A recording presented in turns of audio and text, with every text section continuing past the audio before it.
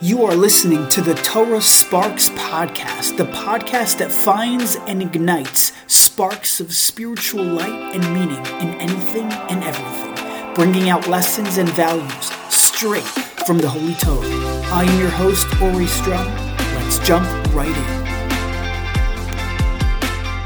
Hello, shalom, and welcome back. You are listening to Torah Sparks. You probably knew you were listening to that because I'm sure you clicked on it, unless you by accidentally clicked on it. You meant to click on a different podcast. So if you accidentally clicked on this Torah Sparks podcast, I'm your host, Ori Strum, and I welcome you to Torah Sparks. Thank you so much for being here. Really exciting stuff for you guys today. And it's exciting because these are things that I can connect to and relate to, and I hope that you will as well. Let's jump right in. So this week's parsha is Va'eschanan, okay? It's a mouthful, Va'eschanan. Yeah, it's got a lot of syllables in there. It's got a lot of A's in there when you spell in English, Va'eschanan, right? I actually recently looked up what is the longest word that has the most A's in it. And interestingly enough, there is a Greek food made from fish eggs, and it is called Tara Masalata, spelled T-A-R-A-M-A-S-A-L-A-T-A, okay? That is more of a mouthful than Va'eschanan. But either way, jumping right in, Va'eschanan contains 118 psukim. It contains 12 mitzvos, but these aren't just, any mitzvos. Well, every mitzvah is obviously crucial and important and huge, but these are mitzvahs like when I tell you, how about tzitzis, or like, Shema, or like loving Hashem, or Torah study, the unity of God, Yichud Hashem, all these like classics, tefillin, these are like huge major mitzvos. And I do want to touch on a couple of them today. But I want to begin by relating and mentioning one of the greatest pranks that happened. And this was during a weekend in late November 2018. We all know there's a company called Payless Shoes, okay? And these shoes sell between 10 to 40 bucks. For a pair of shoes. So what they decided to do was the company took over a former Armani store in Santa Monica, California. Okay, so it was in a very luxury ambiance type of place, and they stocked the store with the Payless shoes, okay? So it was these cheap shoes. They changed the name from Payless to Pelasse, and they even made a whole brand. They made up a fashion designer name called Bruno Pelasse, and they made a fake Instagram account, a fake website, etc. And they had this whole grand opening, for this new fancy shoe designer place, and influencers, the people from the fashion industry, celebrities, they came and they were checking out these shoes and they were looking at them, lifting them up. Oh my gosh, look at these shoes. And the people in the store asked, what would you pay for something like this? This is a brand new fancy, what would you pay for these shoes? And they said hundreds of dollars. They were, and some of them actually did. Some of the attendees actually shelled out a lot of money, hundreds of dollars for these shoes. And again, remember, these were the very same shoes that sold for $10 to $40 when they were under the name Payless. And it just showed it was a crazy huge marketing success, a campaign that went viral for this Payless company. But it comes to show us something. And it's similar to the idea we spoke about last week, but it's this idea of presenting yourself as greater than perhaps maybe you are, and associating yourself with that high standard of, and in this case, it was shoes. It was associating with that higher standard, marketing the shoes in a way where even though they were just the regular Payless shoes, but wow, now they're Pelasse. Look how fancy they are. And it just comes to show you the human condition, how when we associate something with, wow, that's high up there. Wow, that must be expensive. Oh, it must be great quality. It must be a great shoe. So you're going to wear it. I was thinking of another idea. Nowadays, for when people create websites, which I'll just tag, we do have a website called Torah Sparks. So if you ever want to check it out and get the latest podcast or the written blog, you could print out to share at your Shabbos table, or, Thursday night dining room meal table, whatever it is.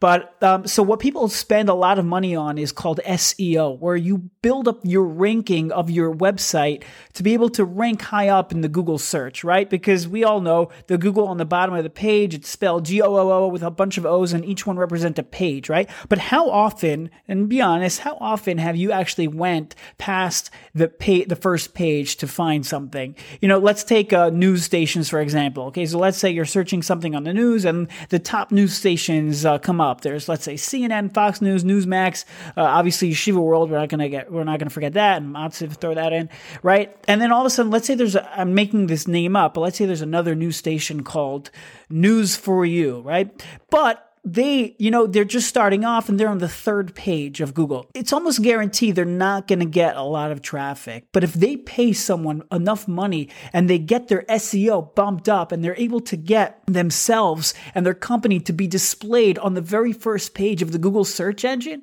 boom, you're going to hit the jackpot. You're going to get that traffic that you're looking for. So that's why it's worth it for companies to do that and try to get up there, when in terms of SEO, marketing, and to get up there in the Google search rankings. And it's this idea also that you could be a small company and you're just starting out, but if you get in the big leagues, if you get in that first page of Google, somehow you get the SEO marketing ranking to go up there and you're on that first page, you're a winner. You're going to get a lot of traffic. And it's this idea when we associate ourselves with bigger things than who maybe we are, that it can lead to really good things. I was just thinking, when I was trying out for the NFL, that's a joke. I never tried out for the NFL. Okay, I'm the size of like the NFL athlete's calf muscle. All right, but my point is like this: I love football. I love playing flag football. I had the privilege when I was younger in high school to play with my older brother. My older brother is about 5 years older than me, and he would have these games on Friday afternoons with his friends. They were all much older and bigger than me, but they needed an extra guy or two. So me and my twin brother, we would play along in that game. And I tell people all the time, not all the time, because how often do I tell people about this game? But I tell people this was one of the game changers in my ability to play this sport, because by playing with these guys who are bigger than me, better than me, and older than me, it actually made me a greater athlete. It made me into a better player. I'll never forget, there's a flag football league in Eretz Yisrael. A lot of the yeshiva guys playing it. It's called AFI. Thank you to Robert Kraft for donating the stadium and all. So my first year in the league, my first game in that league, I was a little bit nervous. Okay, I played some flag football in high school, but here I was going into this AFI. I know it was going to be bigger. It was under the lights for Saturday night. And the very first play of my career in AFI, it was a kickoff return. I was running. I was on the defense team. And I kid you not, this guy, a friend of mine actually, on the other team, he literally picked me up and he shoved me into the fence on the sideline. This was my opening taste into AFI football. And I was very upset, to be honest, but it was probably the best thing that happened to me. I played for the next 2 years, and just the mentality of going in there, realizing, oh my gosh, I could do this. The first play, I got shoved out to the side into a fence. I'm playing in the big leagues right now, and this is big stuff. It made me into a better player. So that's this idea also. When we play with bigger people, we become bigger. And I want to share with you, no, I don't want to. And I need to share with you the following Baal Shem Tov. The Baal Shem Tov HaKadosh on this week's Parsha V'eschanan, on the pasuk V'yadata hayom v'hashivosa el levavecha ki Hashem hu Elokim b'shamayim ma'al v'al ha'aretz mitochas ein od. The Baal Shem Tov says something absolutely amazing. The pasuk means today you should know and take to your heart that God is God in heavens above and on the earth below. There is no other. So the Baal Shem Tov asks the following question: Bashamayim mima'al, on the heavens which is above, Yal ha'aretz mitachas, and on the earth which is below. The obvious question is, hello, pasuk, what's the chiddush? Bashamayim mima'al, in the heavens above. If you ask any first grader, he will tell you, you know where the heavens are? They are mima'al. They are above. You know where the aretz is? You know where the earth is? The ground is? That's mitochas. That's down below. So what is the Torah adding? What is the chiddush? What is it coming to tell us when it says, Bashamayim mima'al, v'al ha'aretz mitachas? And the Baal Shem Tov HaKadosh says something that is startling. He says something amazing. He connects it to our unique avodas Hashem. And he says the following. He says that when in life, you know how to grow, you want to know how to be successful, just just follow the guidelines of the pasuk. Bashamayim, when you're dealing with matters pertaining to heaven, when you're dealing with spiritual matters pertaining to the neshama, Torah, Yerushalayim, mitzvos, when you're dealing with all of these types of ideas, then mima'al. Make sure to always associate yourself with people who are greater and bigger than you. You know why? Because you'll realize, oh gosh, I have more to do. I have more to accomplish, right? This goes back to the idea we were saying that if you're playing with bigger people than you, you'll realize, oh my gosh, I got to pick up my game. I got to make sure I'm playing well. I have to make sure I'm doing my part even better. But you know what happens, Ve'al ha'aretz, when it comes to the physicality of this world, when it comes to the inyanim of Olam Hazeh, you know where our focus has to be there? Mitachas, on the people below us, people who have less than us. Because this is the idea of histapkus b'muat, of being satisfied with a little bit, being sameach b'chalko, being satisfied with what we have. So if someone looks at somebody who has a little bit less than him, and he realizes, oh my gosh, I have so much good in my life, then that is a positive thing. So the Baal Shem Tov says, Bashamayim, when dealing with matters pertaining to heaven, then mima'al, look to people who are greater than you, and then you'll be humbled by realizing how much more you need to do. But v'al ha'aretz mitachas, when dealing with inyanim of this world, when it comes to money and monetary stuff, and when it comes to possessions and all that jazz, so then mitachas, look at people who are below you, look at people who have less than you, and then you'll realize how much you actually have yourself.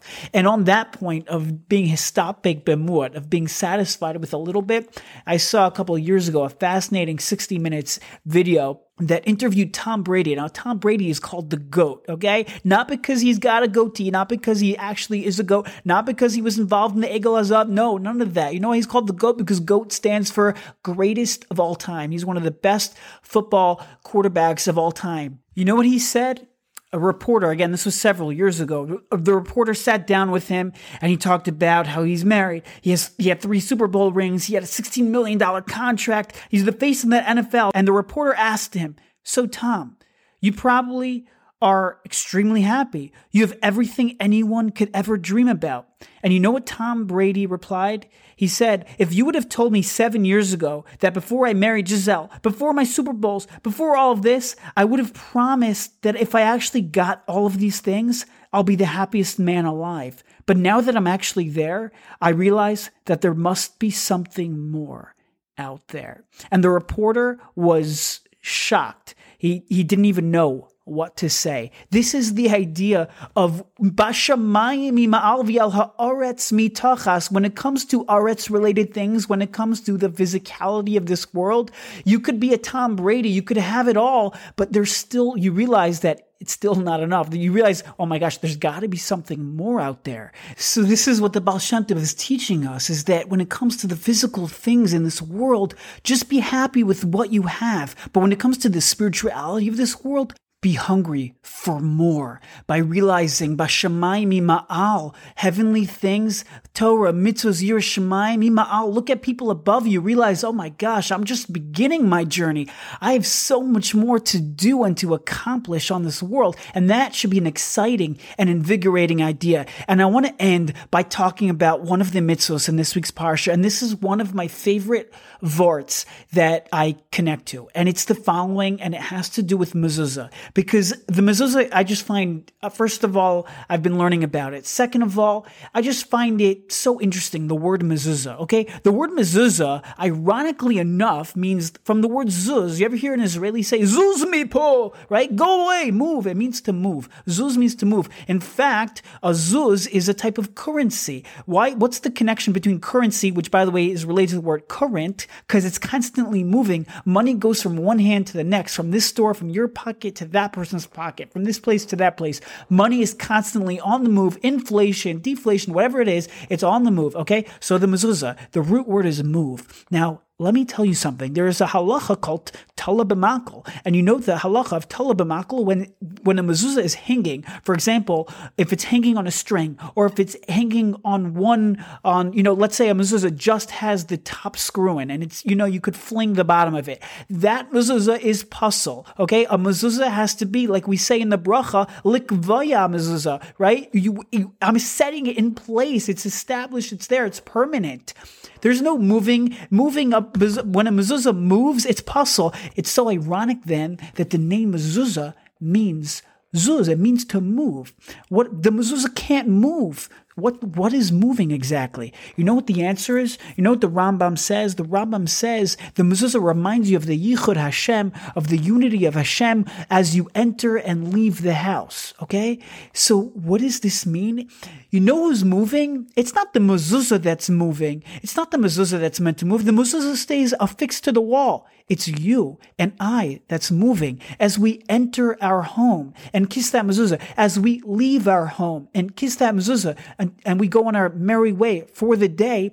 We are taking the lessons and the holiness and the messages of what's contained inside that mezuzah with us, right? The mezuzah we know contains the Shema Yisrael, which is also in this week's parsha, which is the mitzvah of loving Hashem. When I leave my house in the morning, let me bring that kedusha. Let me bring the love of God. Let me bring the love of Hashem throughout the day with me and infuse my day, my work day, my beis medrash day, my going to the grocery store day, my taking my kids to school day. Whatever I'm doing in my day, I'm going to infuse it with the message that was contained in the mezuzah. The mezuzah is going to cause me to move and to bring Hashem with me in my life. And you know what happens after a long day and we come home and enter back through that same door, as we cross through that threshold and reach up again to kiss that mezuzah as we embark back into the house?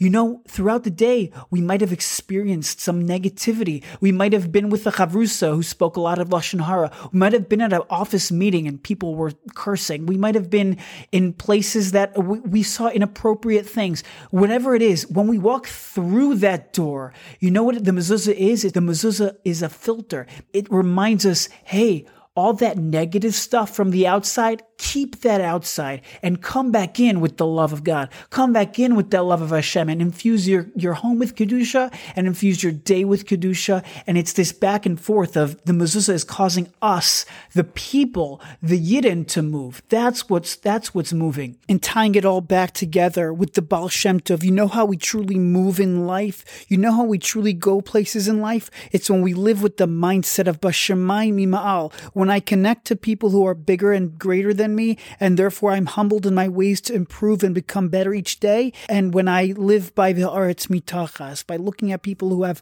less than me and realizing, oh my gosh, how much goodness I do have on this world, how much physical goodness I do have. And it's this duality, this histapkus b'muad of being happy with what I have in the physical and being hungry for the spiritual that will really enable us to move and become bigger, better people. Thanks for listening, and we'll see you next week.